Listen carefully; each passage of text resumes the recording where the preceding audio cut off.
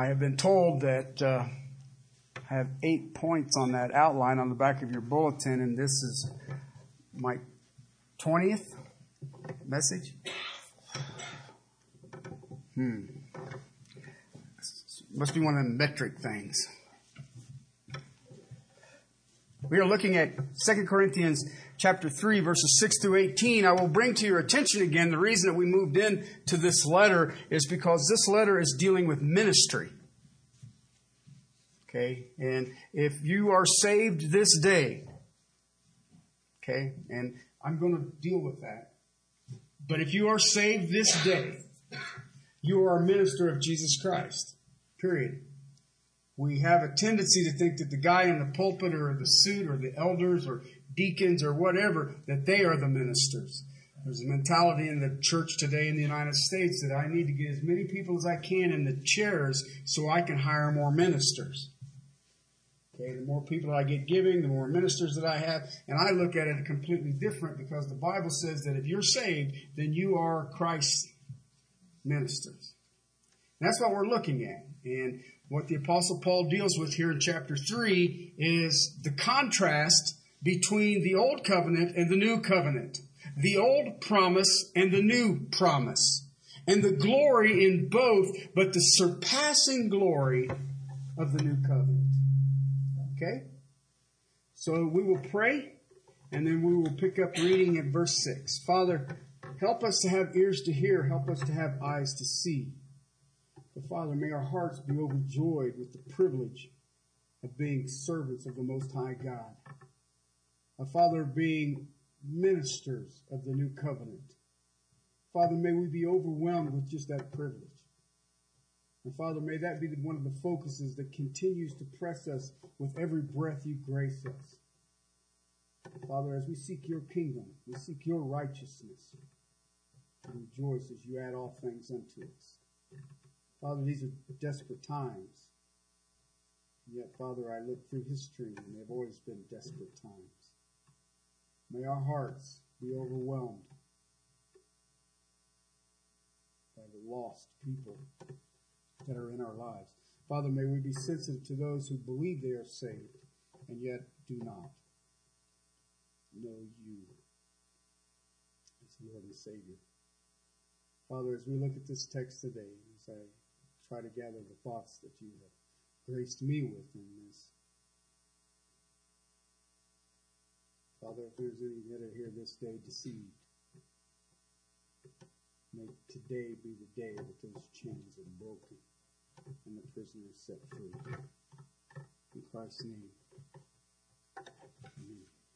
We've been looking at this and we've been spending some time on it. And the reason that I wanted to is this is one of the most powerful passages that I have ever read or been exposed to. And it deals with the new covenant. We are in a day and an age when covenant really doesn't mean anything. When you think about it, it used to be that when a man and a woman became husband and wife, they entered into a covenant marriage. And that has pretty much gone by the wayside. It used to be when I signed a contract that I promised on my contract I would do X, Y, and Z. That pretty much is gone by the wayside. And, you know, I had an uncle who used to raise horses, Palominos, and he did all of his work, and he was very well known on the East Coast. And he did all of his deals, and I'm talking horses that were $100,000, and he did it with a handshake. And that was how it was done. That isn't happening today. Okay? And it doesn't happen in the church. And yet, when I look at the old covenant and I look at the new covenant, then I look at God's promises before the cross. I look at God's promises after the cross. Okay? And I would believe that God's promises is as good as a handshake. What do you think? Okay? And yet, when I look at the body of Christ today, she seems almost absolutely clueless about what this is. And I don't understand that. I really... It's maddening to me. There's times that I just want to jump up and down and scream. And because I see the futility in the other options. I watch what the church classifies today as growth, and they will all look you straight in the eye and say it's got nothing to do with numbers, and yet everything that they do is based on numbers. Church growth is the privilege of investing your soul into another person's soul and making them walk as Christ walked. Okay? I have some text I want to look at today, but I have a question. I posed this last night. I preached for Cornerstone, and I had a question for them. I started the message off with a question. And I've been kind of doing this. I do this every once in a while. Sometimes it depresses me so bad I quit, but I'll stick her out there again. If someone were to ask you, why did Jesus save you? What would your answer be? Now, I'm not expecting everybody. Okay? Because 11 out of 10 times I get an answer that says, so I can go to heaven. Okay, now listen, that's true. That is absolutely true. That's kind of a cool idea if you think about it. Oh, dude, I'm going to heaven. I used to be really mad at Adam. Did anybody here used to be mad at Adam? If you hadn't eaten all that stupid fruit, do you know how much suffering I'd have saved me, buddy? You know, it's like if he's in heaven and I see him, boom, one run right in the beak just because. But then I thought about it. If he hadn't have done it, I would have. Okay? But I doubt if it had gotten to me. So, but you know what I thought about it though? I took my mindset and said, had Adam not fallen, we would all hung out in Eden. Now don't get me wrong, Eden sounds like a cool place. But with the redemptive work of the new covenant fulfilling the old covenant, you and I now have the privilege of heaven.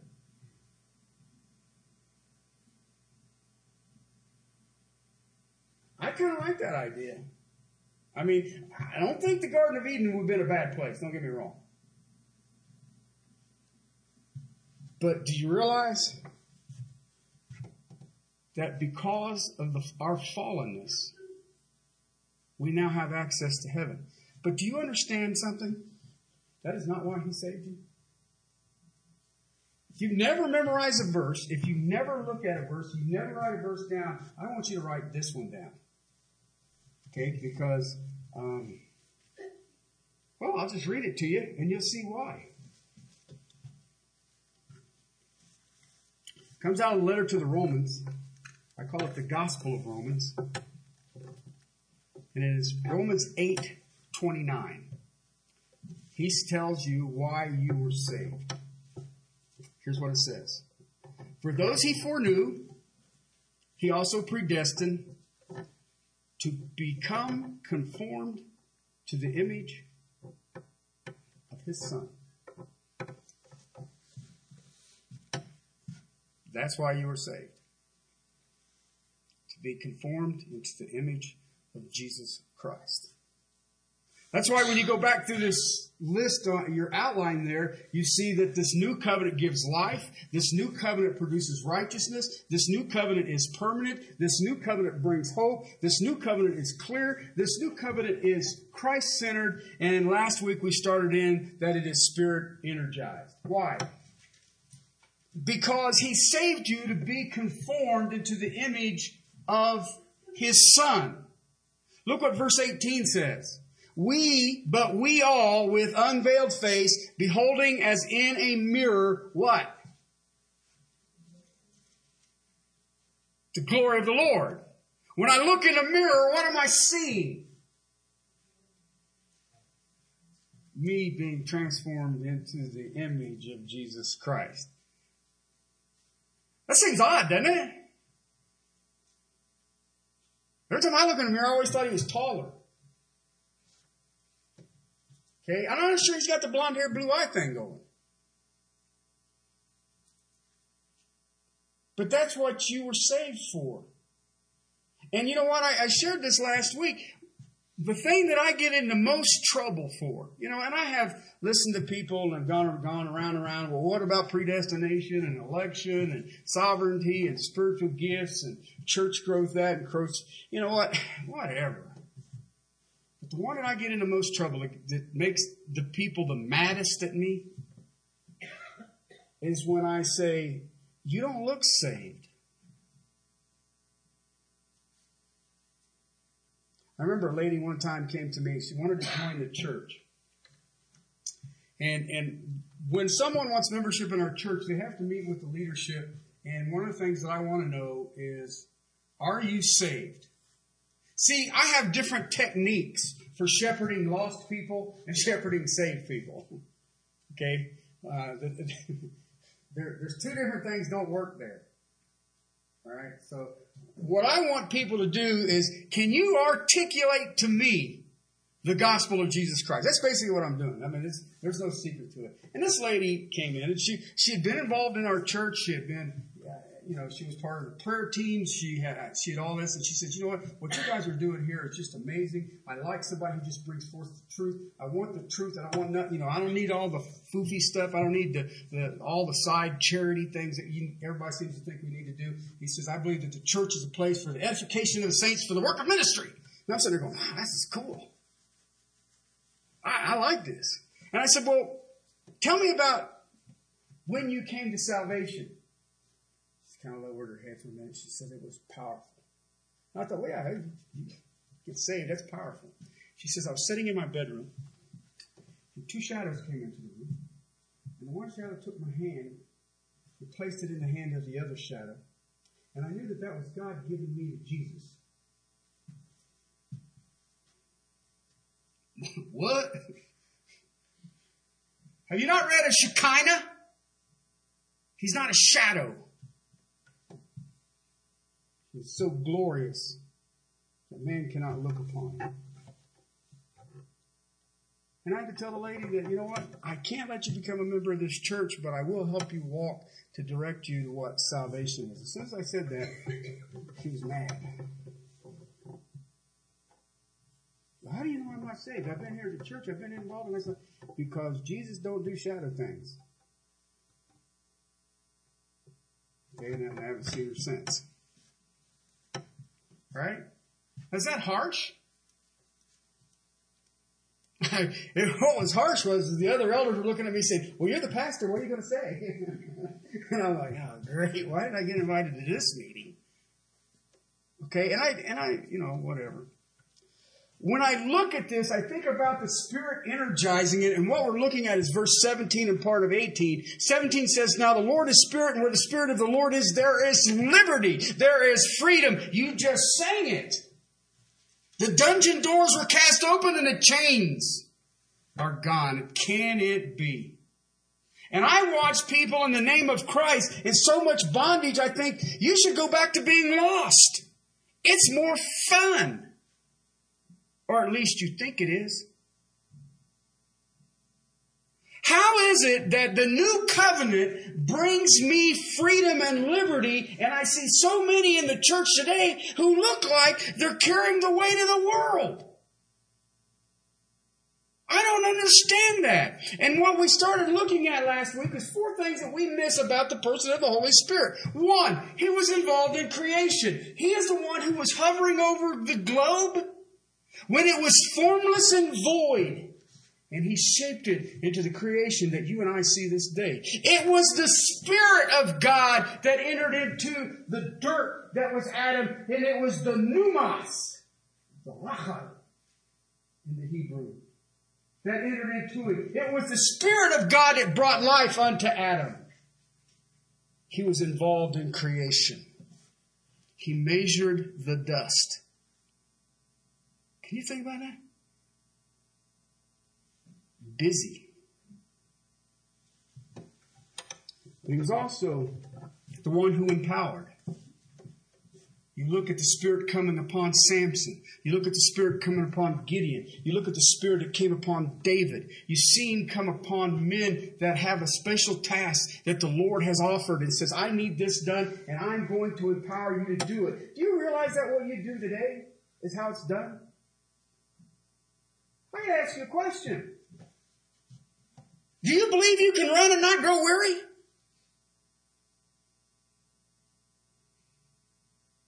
I'm 50-some years old.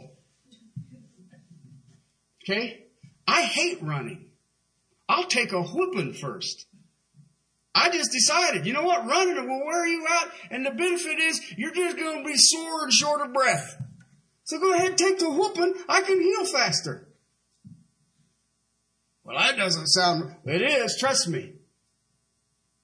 But if you're going to walk with Christ, you had better be doing it in the Spirit of God. Because if not, I'll see it. So will other Christians. Those are the ones that I call cranky Christians. I'm sharing the gospel.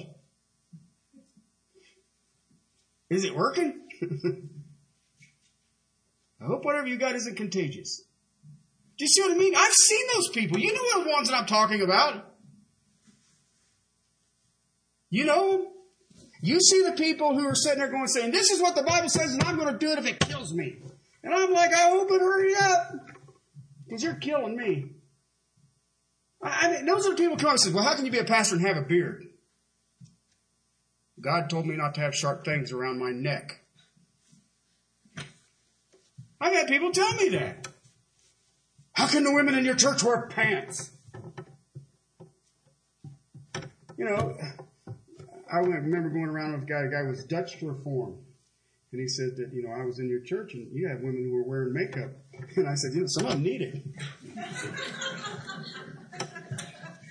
I think it's God's blessing. You know, thank you, Lord. I mean, everybody said, well, that's mean. You don't know me very well. You ought to see me on a good day. Okay? That's the kind of stuff that I sit and I listen to. Right? But these are the people who are doing it in their flesh. Bless their hearts, they're trying. But they haven't figured out what the Holy Spirit does. He energizes this.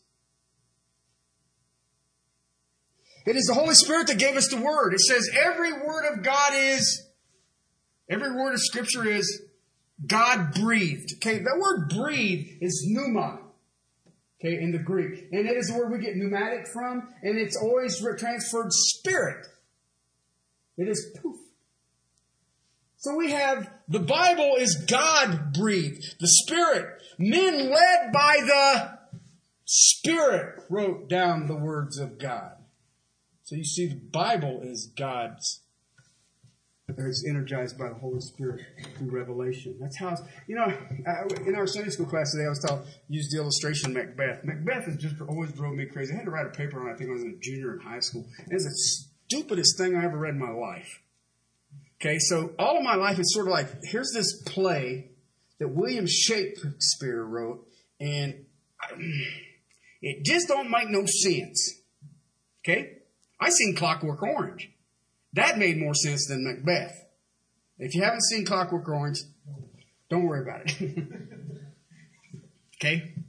All right, but I thought if I could just sit down with old Bill Shakespeare and say, yo, dude, what was that? Okay, maybe you can explain this to me. I don't know what you were trying, I don't get it. You know, even Mel Gibson did the movie. And I thought, if Mel Gibson does the movie, I can truly understand it. I didn't get it. You know, I mean, he does Road Warrior. I understood that. All right? Maybe it's just me. And everybody else, I understand it. Yeah, sure you do. Okay? But when it comes to the Word of God, do you understand that I have the possession of the Holy Spirit, that I can ask Him, what in the world is this? You ever thought about that? He's the author. He knows the mind of God, and He put it down through men led by Him, and here we go. So He gives us revelation. Now then, that there is the introduction that I want to deal with, and you had better not check out right now. Because there's something else that the Holy Spirit does. Okay? And it's probably the single most important thing. Okay, theologian calls it the doctrine of regeneration. Regeneration. Baptists call it being born again. It's called the new birth. It's called to be renewed. In the Gospel of John, chapter 16, Jesus says, the Spirit will convict the world of sin. And I've listened to theologians, great men of God, debate this incessantly. And it is as if the Spirit will convict the world of sin is something new. This is after the cross. Christ has ascended to the right hand of the Father, and the Spirit is down here rocking our universe. And one of the things that he does is he convicts people of their sins. And I listen to people, and they get very philosophical, and boy, they get big words and all the rest of it. And there's times that I get a brain ache and trying to tune it out. And then I thought about it, and as I read it, when I think about the doctrine of regeneration, I think about Genesis 6, where God says, my spirit will not always strive with man. Okay? The Spirit of God striving with sinful hearts. Okay? That was laid out, like I said, in Genesis chapter 6. And when I read it in Genesis chapter 6, it is very clear to me that there came a time when the Spirit of God wasn't there for the fuzzies anymore. He was there and he was ticked. He was not happy about what was going on. When I read this text in 2 Corinthians, I see the Lord is Spirit, and the Spirit of the Lord there is liberty. So the Lord is Spirit, and the Spirit of the Lord would be the same thing. And I concluded in verse 18, just as from the Lord, the Spirit. So you're not going to change it. So the Spirit of God, the Spirit of the Lord, has been convicting people of sin ever since sin entered the world. It convicted Adam and Eve of sin. Do you understand that? When they partook of the fruit, what did they think they could do? Hide from God? Really? Let's go hide. He won't find us. Really?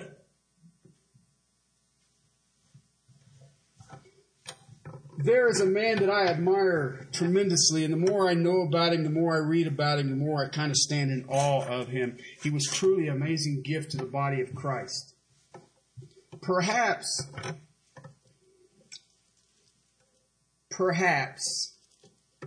on the equal of the Apostle Paul. Okay, his name was John Calvin. A lot of people don't like John Calvin because they think John Calvin invented this doctrine of total depravity. And he came up with tulip.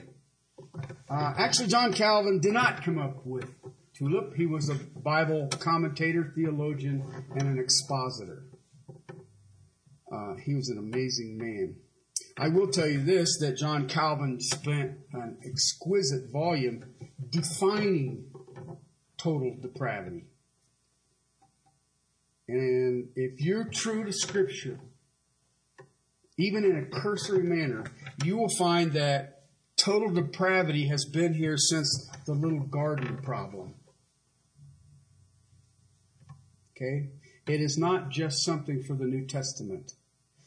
A totally depraved person is not going to conclude or understand their own guilt. Do you understand that it is impossible?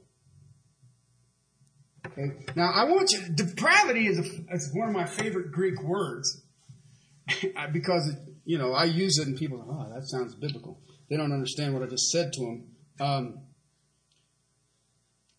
Depravity means found useless for its intended purpose. So when you speak of total depravity, you have to say useless for its intended purpose. If you go through the Romans 3 text, you'll see that God gives them over, God gives them over, God gives them over, and then the last thing God gives them over to is a depraved mind. And that's actually, if you look at that, it's true, you're seeing God's judgment. When God gives a person over to a depraved mind, understand this, it is impossible to redeem them. Why? The mind is found useless for its intended purpose. And most of it says, it's teenagers. You don't believe in depravity, go look at teenagers.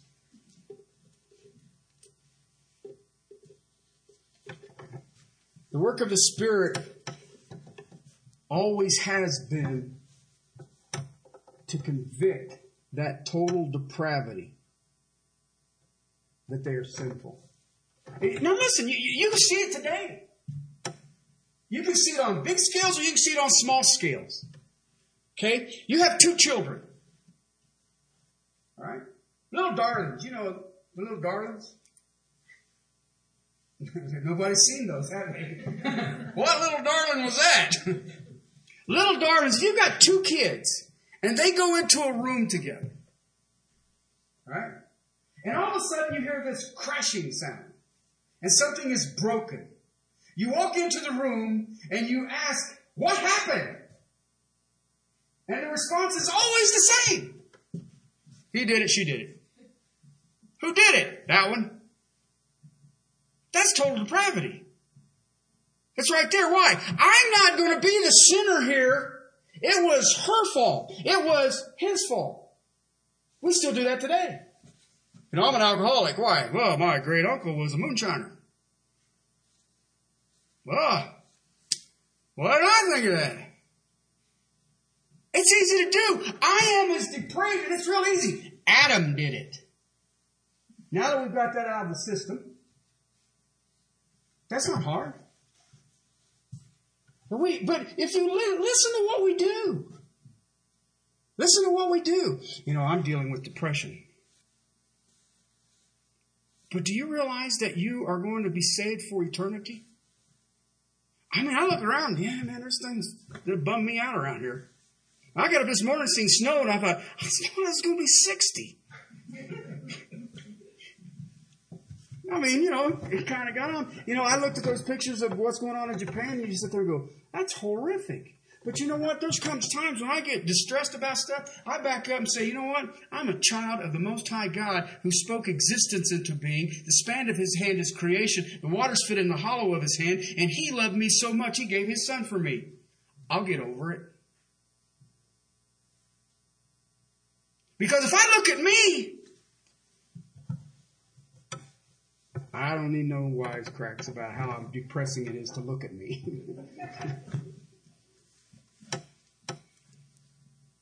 Let me ask you a question. If I think about the total depravity of man, can lost understand their own wickedness without divine intervention?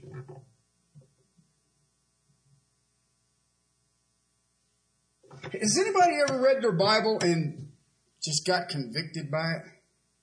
It just made you feel bad. And your first response is, I don't want to read this no more. Why? It still doesn't make it not true. I just don't want to expose myself to it. Why? I had a hard week. Remember when they first made me pastor of this church? I thought, well, you know, I get paid to what? Pray and study Scripture. So if I'm going to take a day off, I'll make that Monday. And I won't pray or study Scripture. I got to about 11 o'clock that first Monday and said, you know what? This isn't working. You need to pray and study Scripture without ceasing. There is no day off. Why? It still convicts you. But it strengthens you through the convicting work of the Spirit of God. And that's how he talks to you. You know, people say, well, has God ever spoke to you? Every day. Every day he talks to me. And every once in a while he yells at me. I know he probably doesn't yell at you, but there's times he yells at me. It is impossible for lost people to understand their wickedness. That is why they always are blaming someone else or something else. It's not my fault. Wrong place, wrong time. Wrong gene pool. Whatever. You know, if my boss didn't do this, or the economy hadn't done that, if the government didn't do this, or I didn't do that, or whatever. Really? In the old covenant, before the cross, people were just as depraved as they are today. Did you know that?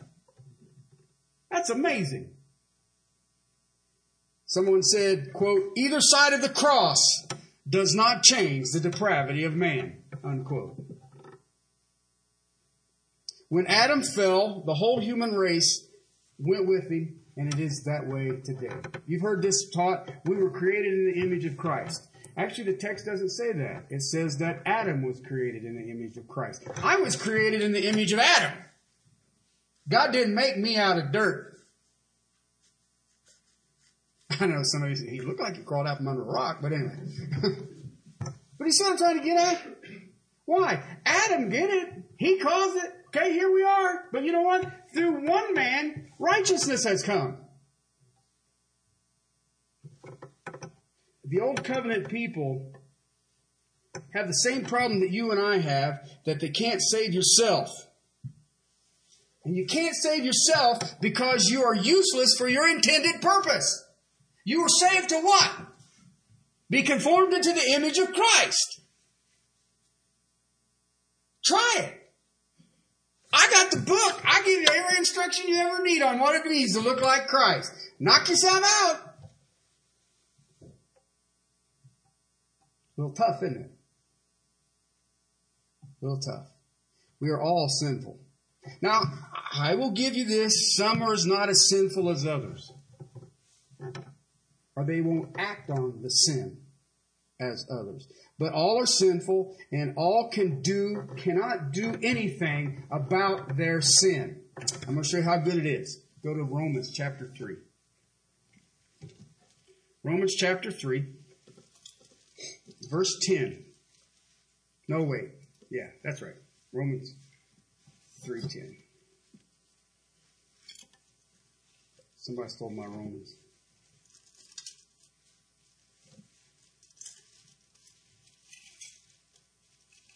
3:10. As it is written. Okay? There is none righteous, not even one. There is none who understands. There is none who seeks for God.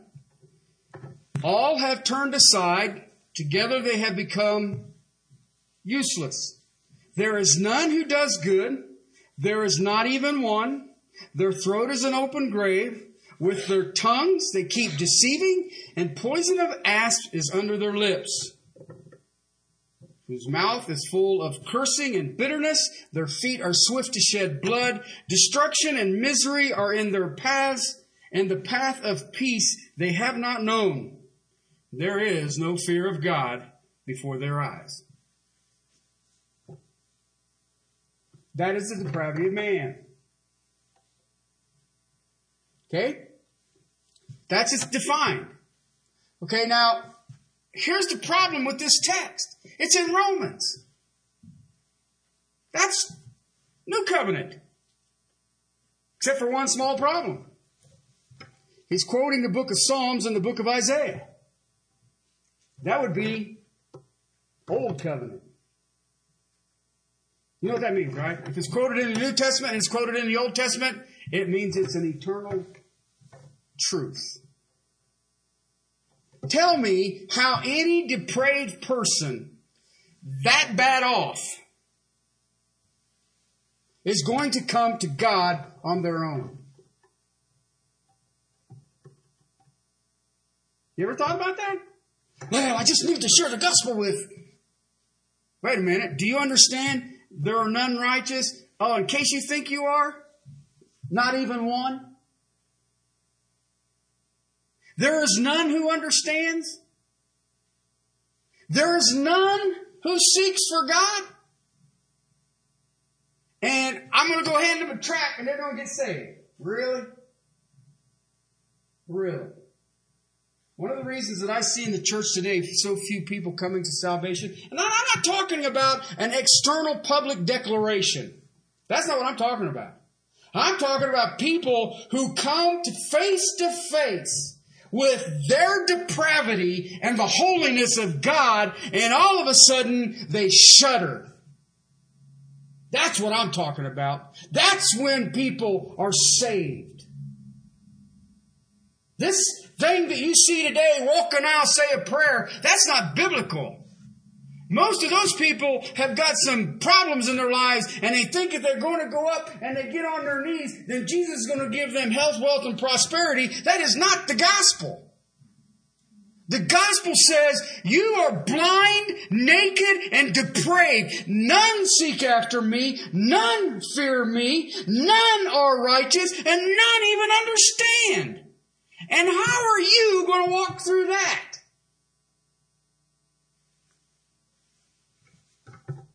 Easy.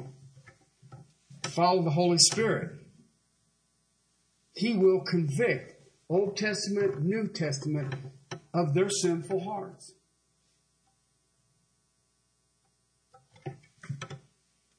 These people cannot come to God on their own. It's impossible. I really hope you grasp this. This is an impossible without the Spirit of God doing it. That's why we should be on our knees. We should have calluses on our knees praying for the lost. Because you ain't got a gimmick that's going to get that done. You ain't got a system. You ain't got I don't care how long you sing, "Come as you are."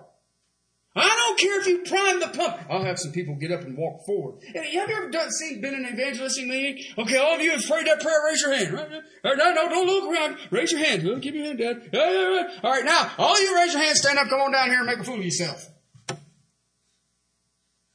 That's a gimmick. Listen, if I got to trick you to come to salvation, you don't deserve His salvation. Don't worry. He'll get your attention. That is the work of regeneration, people. It is supernatural. It is divine energy. It is the same energy that took nothing and the void and formless and formed everything you see. It's that kind of power. And you're not manipulating that. Well, if I can just set the mood. Set the mood? I'm not proposing. I want to get you out of your depravity.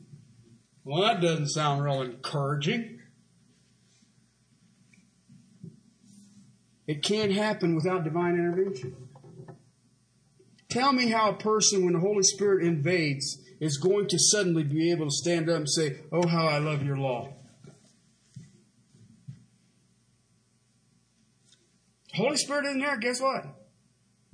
They're clueless. If salvation for the individual is nothing but an external, if it's nothing but declared, there is no regeneration. They can spout Scripture. This lady that I interviewed for church membership, she could give you Scripture. I've seen her. She was in Bible studies.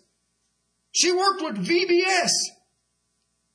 I had another lady, and she always called herself a Titus woman. And for a long time, I didn't know what that meant. A Titus woman. Okay? And then she showed it to me. I'm encouraging the younger women to love their husbands. And I'm, wow, that's kind of cool. And this lady, if the doors of the church was open, she was there. She was there all the time. I never seen anything like it. And she had 24-hour prayer vigils. She'd sign me up. I always got 1 o'clock in the morning. What was up with that? Okay? But, this lady, she knew her Bible. She could spout it. She spent days in and days out memorizing Scripture. And you just stood in awe of her. And when they were getting ready to make me pastor, she got mad. She didn't think I should be the pastor. I didn't either, but that's another story. And she says, we need to sit down and need to discuss this. Okay, I had watched this woman in the church for years. And she looked at me and she says, with your past, I just don't understand how you can be the pastor. I was like, well, I can give you a whole long list of things you don't even know about. She says, do you understand that by His stripes I was healed? That He had to die for you?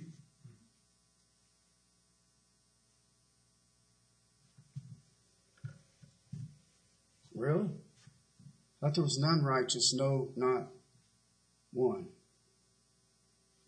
But if you watch this person involved in the church, knew the way around the Bible and all the rest of it, And then to hear that come out, you just sit there and go, wait a minute. You're telling me he didn't need to die for your sins? We got a problem. We got a problem. How do I go to the place in my heart where the law of the Lord is my delight?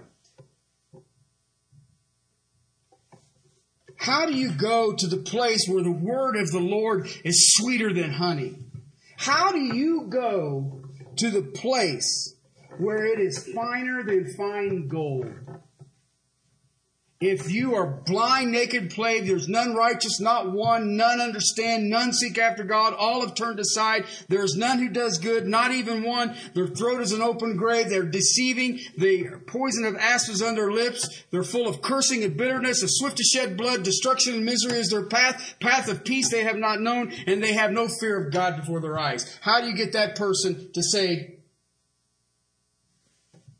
as the deer pants me outside the brook, your law refreshes me?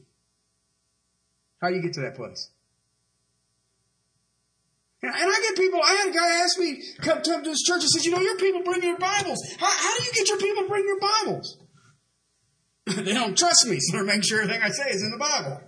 It's easy. And he said, no, how do you do it? Can you come up and do that? I said, salvation makes them desire the word. I don't make people read your Bible. You don't have to read it. I don't care. But you know what? If somebody sends me a love letter, I'm opening it. And I'm going to read it. And if we're kind of separated, I bet I read it more than once. What do you want to bet?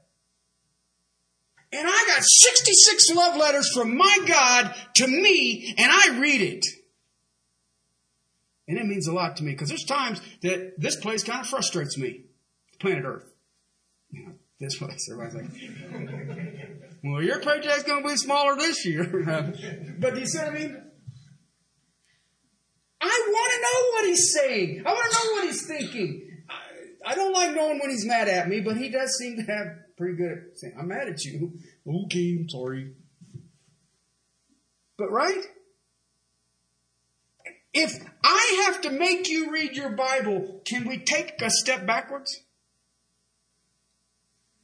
Perhaps we need to sit down like I did with the lady who had the two shadows in the room and ask you, when did you come to salvation and how do you know? I'm thinking that salvation thing is something he hides.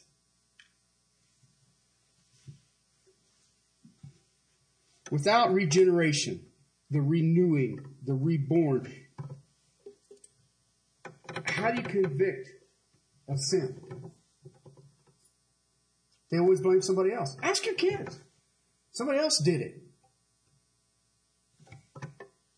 If you have depravity at the core of humanity, without divine intervention, you can't get through it. It's impossible. Have you ever shared the gospel with somebody that you loved, you cared about, a neighbor or loved one, or a child or something like that, and you get that blank stare, and you think, well, that was a waste. Do you realize what you're fighting against?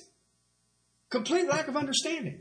And you believe that, here, I'll just give you a cute little Romans Road to Salvation or a track or something like that, And all of a sudden, yeah. But I tell you what, if we can't pray for them, that the Holy Spirit crushes their spirit, crushes their pride, crushes their heart, and shows them their blackness, their wickedness, you ain't getting there. You ain't getting there. What? That don't sound like evangelism. Truth of the matter is, it is. It is.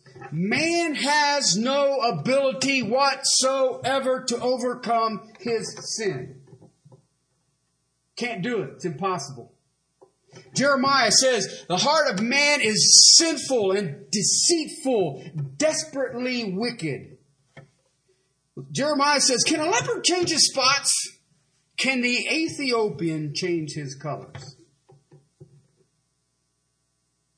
Jeremiah had to figure it out. He says, you know what? You're dealing with the depravity of man. You can't change that. You have no ability to change that. Listen, Noah, he was just a man. He preached for 140 years with this huge illustration behind him of this boat. God's going to judge it, and the only people getting on that boat are going to get saved. Now, was that because Noah was righteous or Noah was depraved? It's easy. That's an easy text to understand. When he got onto dry land, what happened? Noah got hammered, running around naked. Of course, if I'd have been in a boat with all them people that long, I'd have probably done the same thing. I mean, what else are you going to do? Job, most righteous man in the East, was it on his own? Read chapter 38. A tornado comes up and says, Job. Abraham, mighty in the faith. On his own? In his own energy. David was a man after God's own heart, and he says, your law is my delight. Uriah would argue that. Moses said the reproach of Christ was more important than the treasure of Egypt. Did he do that on his own? If he did that on his own, then how does it get here? It says, there's none righteous, no, not even one. There is none who understands. There is none who seeks after God. How did they do it? It's easy. You see it in Romans 4 and Galatians 3. Abraham was the model of our faith. And it was not a declared reality. It was a real reality. That's why when I challenge people on, you don't look saved, I'm basing it, well, you don't know my heart. You're right, and I count that as a blessing. But I know your actions, and out of the heart is the words that come forth and the actions that come forth. Listen, Abraham was a changed man. Hebrews 11. Go through that Hebrews Faith Hall of Fame. Go through all of that. How did it happen? I mean, Rahab the harlot. She hides 2 Jewish spies. And God spares her. What's she basing that on? I can tell you. Power of the Holy Spirit. They prove to us what a true life of faith is. I see people today who can quote their Bibles and cruise around in their Bibles and they know all their Bible things, and I look at their lives and there's nothing different between them and lost people. I used to, years ago, before I got saved, before I even moved to Colorado, I was, we'll call it in pharmaceuticals. Okay? And I used to run with a guy who was a hardcore practicing Catholic. Don't ask, I don't know how that all works. And he kept trying to get me to be a Catholic or something. And I finally looked at him one day and I said, listen, the only difference between you and me is you get up on Sunday morning. And I ain't doing it. Because Saturday nights tended to be bad. Or long, I should say. Okay? What's the difference? Well, I go in and ask for forgiveness. Well, I'm still going to get my wheelbarrow full and then I'll go ask one lump sum. Okay? That ain't right. That ain't right.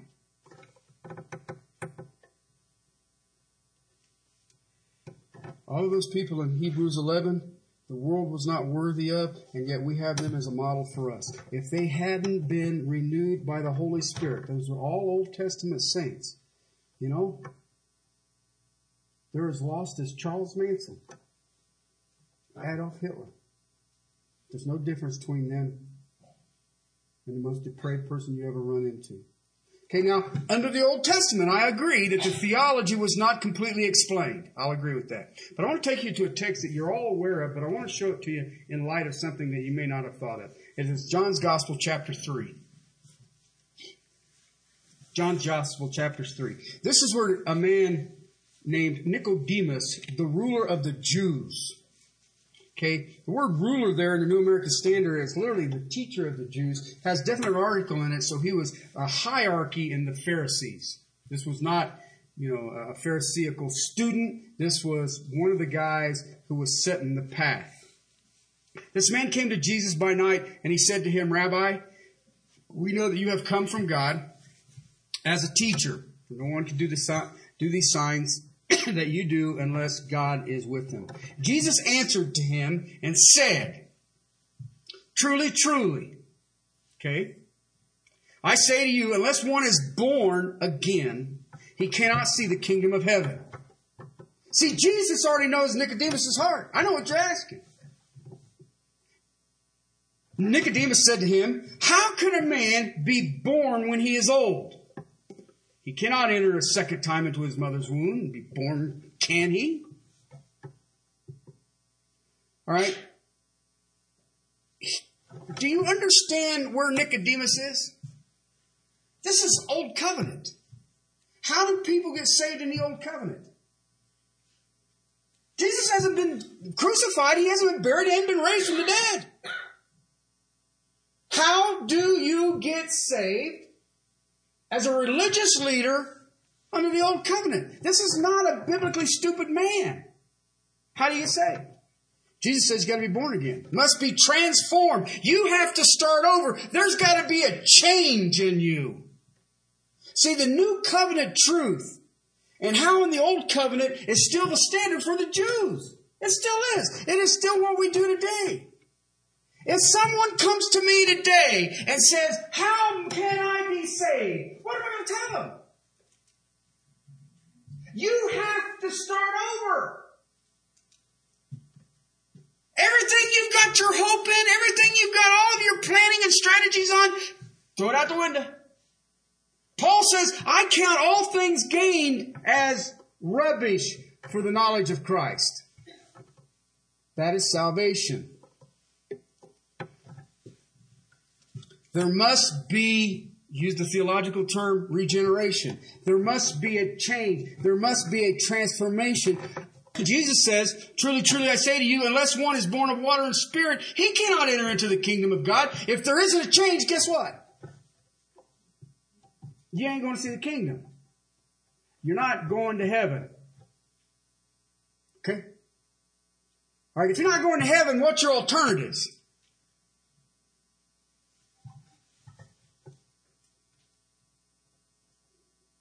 Okay, now, Nicodemus' response, everybody kind of says, well, Nicodemus being a smart aleck or what? No, Nicodemus is a smart man, very smart man. If you are the teacher of the Jews, absolutely. What he's asking is, I am so far down this path of religion, how in the world do I start all over again? I see people in the church like that right now. I can't start over again. How can I start over again? I have a lifetime of achieving righteousness. How do I start over again?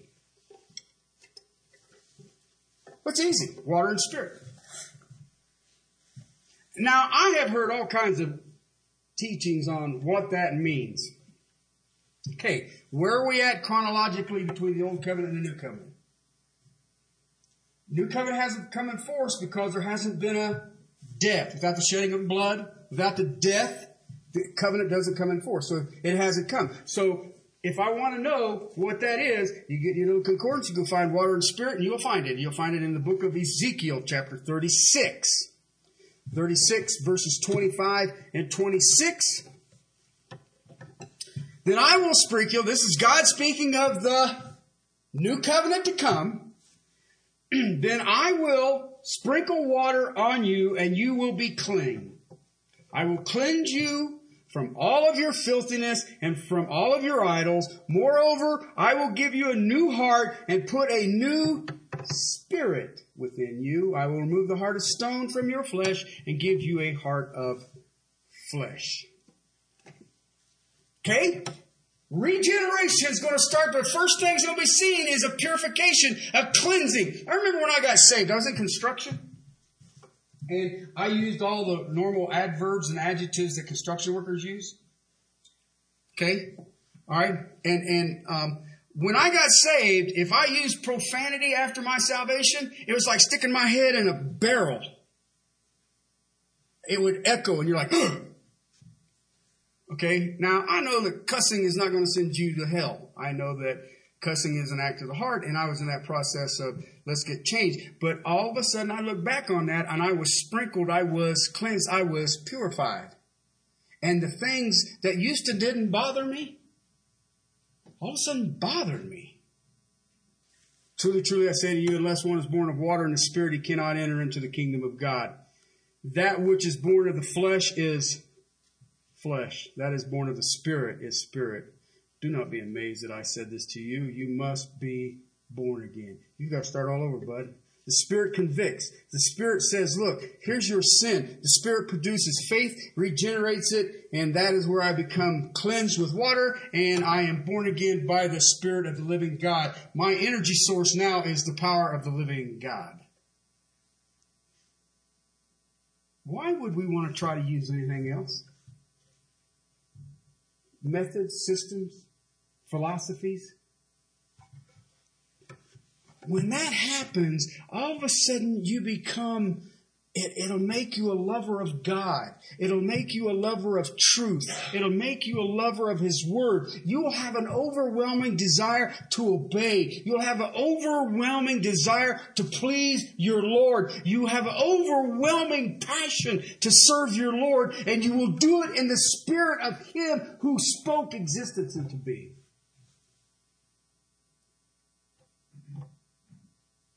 So regeneration is a work of the energy of the Holy Spirit.